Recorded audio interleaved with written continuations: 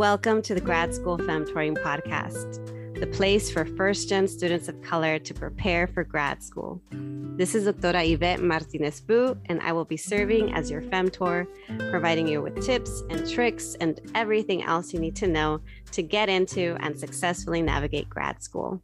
For over 10 years, I've been helping first-gen students of color get into top grad programs in their field, and I'm really excited to support you on your academic journey too. Before we start today's episode, I have a few quick announcements. The first announcement is a reminder to fill out my Grad School Femtoring Podcast listener survey. If you didn't get a chance to listen to last week's episode, I mentioned that October marks the 3rd year anniversary of my podcast. And in light of that, I've created the survey with the purpose of helping the podcast to grow, to keep strengthening the topics, the guests, the structure, even the frequency of the podcast. So if you have something to say, if you'd like to offer feedback, if you've gained something valuable from this show, please consider filling out that survey, which will be available in the show notes for today. Another announcement is, again, to remind you to keep offering your reviews on Apple Podcasts. I greatly enjoy reading them each time that I check and there's a new one. It really, really makes a big, big difference, not just in terms of me reading them, enjoying them, sharing them, but also each time that you rate and review the show, it actually helps to make the podcast more accessible to people. So when folks search keywords like grad school or femtor, they will find my podcast and get access to this information, which again, the whole purpose of this podcast is to share what I've learned to demystify higher ed, to help people in their personal and professional development, and to not keep gatekeeping in higher ed and outside of higher ed. So if you believe in the mission of supporting first-gen scholars like us, first-gen students of color like us, then leave a review, rate this show, please. Okay, the last announcement that I wanted to make is just a reminder to any student who's listening to this podcast that you may have a bunch of mentors and femtors who are pouring into you, but don't forget to reciprocate that back. Why do I say this? Because I want to let you know that your femtors, that your mentors, they need support too. Recently, I've started signing on some new clients, and what I found so fascinating is that not only have I been supporting first-gen students of color in applying and navigating grad school for the last a little over 10 years, 12 plus years now. But in that trajectory, I've actually helped and been in contact with folks who have finished their programs and are now going into their transitions into becoming professors, higher ed professionals, or professionals in fields outside of academia. And I'm noticing time and time again that folks are overwhelmed, overworked, burnt out, and they need help and support in all of these transitions. Figuring out how to navigate big life transitions like graduating, applying for jobs, transitioning to a new job, and then everything else that goes on in your private personal life, all of that is not easy. And so some of the folks that have come to me are these folks, are the folks who are the early career professionals who maybe are feeling a little bit stuck, maybe are in need of a little bit of a reassessment, assessing where they are in their life, assessing where they want to be in the next 1, 2, 3, 4, 5 years. Maybe they just need some support as they figure out their next life transition or as they come up with an exit strategy. And thankfully, I am equipped with the skills and experience to support them with that. So it's been really lovely to take them on as new clients and femtees. But the whole reason why I'm sharing this is, again, to remind you that we all need support. We all need to help each other. Next time you have a meeting with a mentor, femtor, make sure you ask them how they're doing too, and to hold space for them whenever you have the capacity to do that. Okay. That's it for today. And I hope you all enjoy this episode related to working on your CVs. It's never there's never a wrong time to work on your CV, to update it and to keep improving it, especially as you navigate your higher ed journey. All right, now back to the show. Welcome back, everyone, to the Grad School Femtoring podcast. This is your host, Doctora Yvette, and today I have an episode all about how to write a CV for grad school. I am coming up on 3 years of recording this podcast, and I am completely surprised that I have not recorded an episode on the CV, the curriculum vitae. I have so many episodes that discuss the topic of applying to graduate school and actually teach you how to draft the different components of your grad school application. And somehow I missed the CV. And even though it's long overdue, I thought I might as well record it now and not have you wait any longer. So for today's episode, I'm really going to be focusing on how to draft the CV for the purpose of applying to graduate school. But some of the information I share may be relevant for those of you that are already in graduate school that are looking to update, modify, strengthen your current CV. Okay, so let's get started with what is a curriculum vitae? This is a document meant to summarize your academic achievements. A lot of times it's compared to a resume. However, it is not the same thing as a resume. A CV tends to be longer, and it's a document that showcases your full academic experience, accomplishments, skills. The resume tends to be shorter, more succinct, and often tailored to very specific job applications. The CV, however, doesn't have a page limit. Believe it or not, some professors that you may have had or that you currently have may have CVs that are 20, 30, 40. I've even seen 50-page CVs for folks who are faculty who are either retiring or they're already retiring, they're emeriti faculty. They have a long-standing career and it shows in their very long CV. Okay, so how do you draft the CV? Odds are you probably already have experience writing a resume because a lot of us have had some sort of job experience where that was required. But this may be your first time having to draft a CV if you haven't had any other opportunity where it's been required. So typically the CV for graduate school is not too long. It may be 2 pages, 3 pages long. And the first thing that you have on your CV, at the top of your CV, is your name and your contact information. That always comes first. Some other sections may be interchangeable. Some of the heading titles may also be you can modify them as you see fit. But what remains the same across the board is that your name and your contact info always goes at the top. Below the contact information, another thing that you must have is your education section. And in that education section, that's where you're listing your degrees, the institutions that you attended, and the departments in which you received your degrees. For most applicants, you're including community colleges, you're including your bachelor's degree and the date you expect to complete it. And in some cases, for students who maybe study abroad or have had experiences at other universities outside of their current university, it is optional to include that in your education section as well.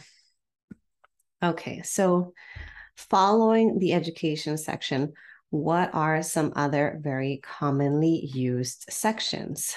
Let's take a look. You can include an honors and awards or grants and fellowships section.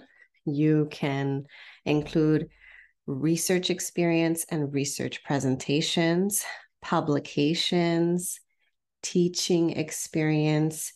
You can include skills. You can include volunteer or leadership experience. You can include memberships if you're part of any national association in your field. And most CVs will have a references section at the end. Now, let me talk a little bit in more detail about what goes in some of these frequently used headings and sections. One of the very important section that you want to have when you're applying to grad school is your research experience section, because this is where you're showcasing and listing the things that you probably are also discussing in your statement of purpose. This is where you discuss what opportunities you've had and specifically naming dates of the experiences, your title or role, and the name of the opportunity or program that you participated in. You can also include a brief description in bullet form of what you studied and the tangible outcome of that research. Research experience is very, very important. Even if you did not do a formal program, you'll want to make sure to include research experience in the form of a paper that you wrote if you took a research methods course or any other type of experience that you had. You'll want to list it in that section. Aside from research experience, another section that's related to that is the research presentation section. Just because you have research experience doesn't necessarily indicate that you have presenting experience. That's why it's important to indicate that even if it's the same project for the same program, if you presented at a conference, if you presented at a symposium, if you presented at a colloquium, you want to indicate that and include the title of your presentation. You want to include the location in which you presented, and the conference name, if it was for a conference, and the date that you gave that presentation. Another section that is great to have, although it's not expected if you're applying to grad school, but if you have it, it's definitely a plus, is a publications section. Sometimes individuals do manage to get publications out of undergraduate research journals. And if that's the case for you, great. You can include that in your publication section. It's going to make you stand out. But if you don't worry too much, because it is not expected at this stage for you to have any or a lot of publication experience.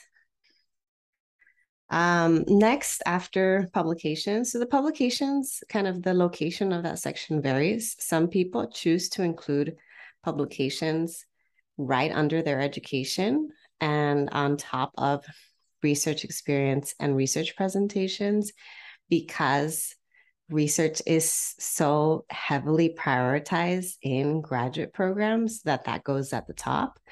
But other individuals may include it after the research experience and presentation section. It really is up to you. Next is awards, honors and awards, grants and fellowships. There's some flexibility in terms of what you want to call that section. It depends on what types of opportunities you've had. Have you received scholarships and fellowships, or have you had more opportunities for getting grants, travel grants, anything like that? So depending on what you have to showcase, then you'll want to call it honors and awards or grants and fellowships, and include the amount of the award. So you want to include the name of the award and the amount and the year that you received those awards. All right, next up are some extra sections that you, again, may or may not have. These sections are teaching experience, leadership experience, service work, volunteer experience. Up to you, whatever you have and whatever you want to showcase. No matter what, just make sure that that you showcase experiences that are aligned with the graduate program that you're applying to. And so if you have certain work experience that maybe doesn't have anything to do with your academic endeavors and goals, then you don't necessarily have to keep it there. Another thing I don't recommend is including anything from high school. Sometimes this happens if you get this very well-known, prestigious scholarship or honor or whatever it is in high school. That's great for your college applications, but it's not so great for your grad school apps. So withhold any information from high school, and also withhold any type of experiences that are not directly related. So, for example, when I was in high school and in college, I had certain work experiences outside of college that weren't necessarily something I wanted to highlight. So maybe that was working for retail, or maybe it was working in the food industry, and it wasn't directly tying in to my pursuit of a theater and performance studies PhD. So I left that out. All right. With the teaching experience section, please note that you can include things like tutoring opportunities. You can also include any times that maybe you served as a teaching assistant. Sometimes undergraduates do get that opportunity, so feel free to include that there. Leadership experience and service work is up to you what you want to call it. That's where if you've been involved in any extracurriculars and actively involved, actually, like heavily involved, and you want to showcase that, you can definitely include that there. Service work too. Sometimes you're involved in service work in the form of extracurriculars or part-time jobs. You can include that if you'd like. Other sections that are common are a skills section, a languages section, a membership section, like I mentioned earlier, or you can also call it professional memberships, and a references section. For the skills, I recommend including relevant academic and research skills. Sometimes folks are tempted to say things like, I have experience with Microsoft Word or Microsoft Office, but this is almost an expectation or a norm across the board, no matter what field you're in. So I would hold back on including things like that. And instead, I would include discipline-specific skills that you've gained, research skills that you've gained. If you've learned how to use a software, if you've learned a technical skill, include that there. If you don't have that, that's okay. You don't need that section. Similarly, for languages, I've seen a lot of folks include that they know one language, and then they'll also include English as a language. And please don't include English within your languages section.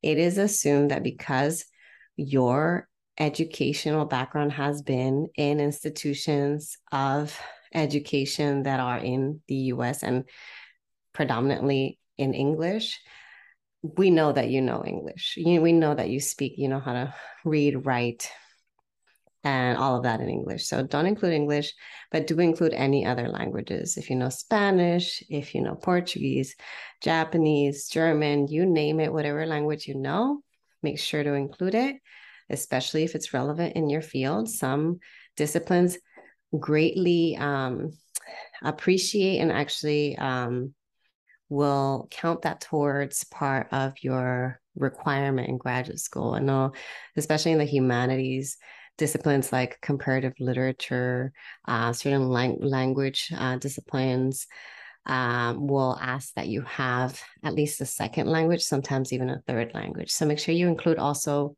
your proficiency level in that language, and not just saying I'm proficient, but say that it's whether it's in writing, reading, speaking, and even translating and interpreting. Okay, what's next? So after languages, after skills, languages, the last section that I recommend everybody have is the references section. This is where you can include anywhere from 2 to up to even 6 people whose names, titles, and contact information you want to share. Make sure that if you do include names of individuals, that you reach out to them and ask them if they can be your reference. It is unfortunately not great to include people as a reference and then have them get, I mean, this doesn't happen often, but if they were to get a phone call or an email from a potential graduate school because you were mentioned as a reference and you didn't ask them, that's going to make you look bad. So make sure you always ask in advance if they can serve as a reference and if you can add them as a reference on your CV. If you have not yet asked and you're still turning in a CV, you can always include a references section and then simply write one line saying available upon request. That's okay too. So then if they ask you for your references, then you know, okay, this is the time for me to ask my recommenders or the other people who you want to be your reference for your grad school apps. Then you can ask them right then and there if you can add them to your CV.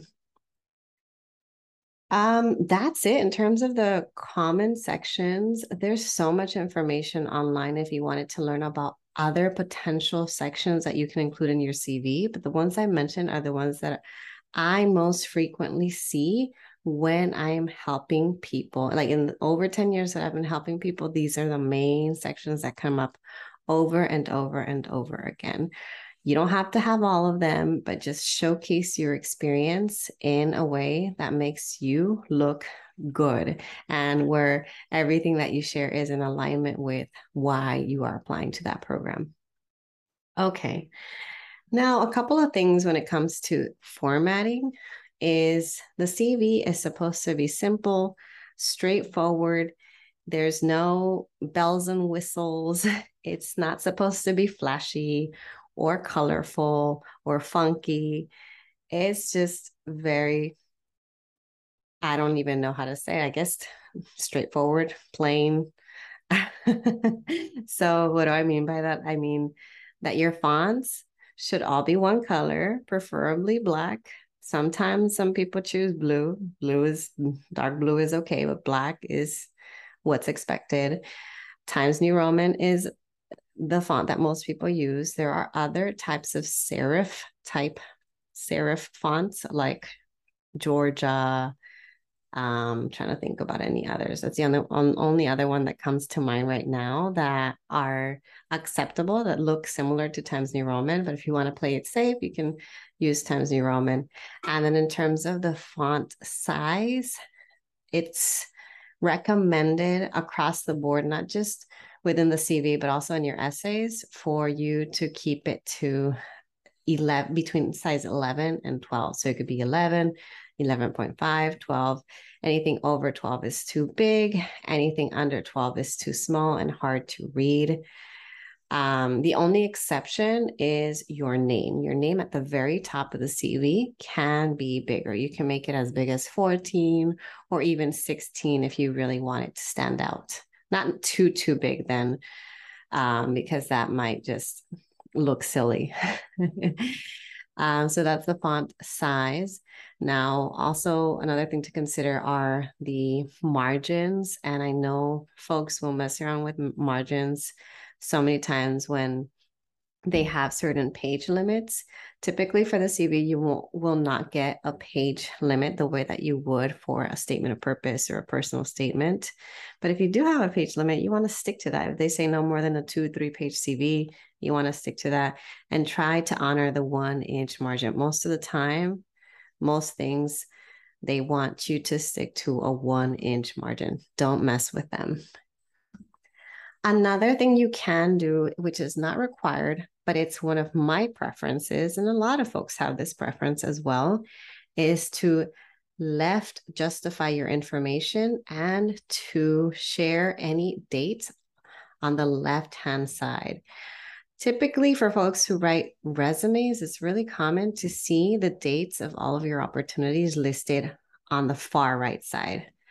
But for CVs, and just in general, because the way that we read is it's a very Western way. We read from left to right. And folks are usually, when they're reviewing applications, they're trying to scan through information really quickly. They want to get to see the dates right away. And to help them to guide their eyes, it's better to keep your dates on the left-hand side. So I recommend left justifying information and keeping your dates on the left-hand side. Let me see. Is there anything else that I want to include about the CV for you not to forget? I think I've covered almost everything. Frequently asked questions usually is like, how much is too short? Um, I don't think there is such a thing as a CV that is too short because you're not expected to have a ton of experience at this point in time. But you do, I think it's common to have a 2 to 3 page CV at this time.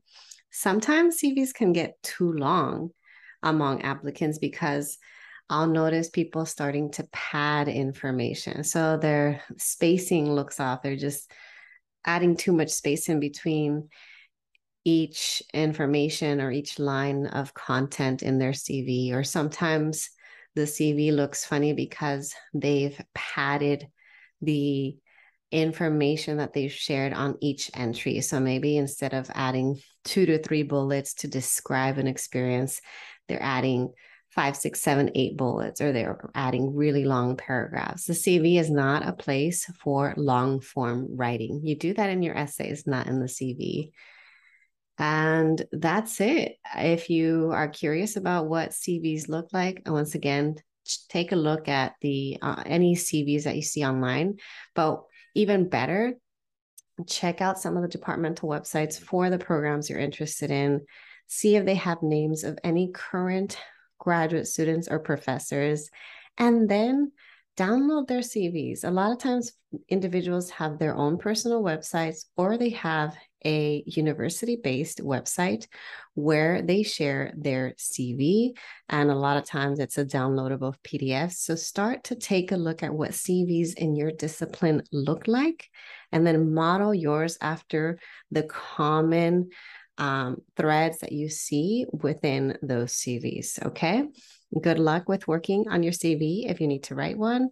And if you have any questions, don't hesitate to reach out. All right, that's it for now. And until next time.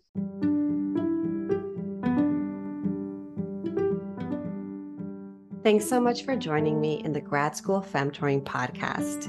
If you liked what you heard, here are 3 ways you can support the show. The first is to make sure you're subscribed and leave a review of the podcast. If you leave me a review on Apple Podcasts, you become eligible for a free half-hour coaching session with me.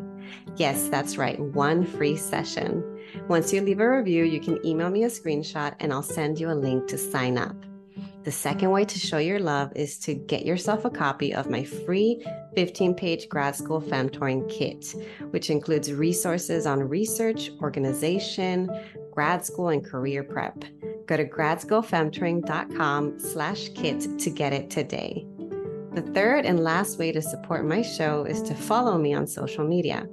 I am on Instagram, LinkedIn, Facebook, Twitter, and occasionally TikTok with the handle @GradSchoolFemtoring. Thanks again, and until next time.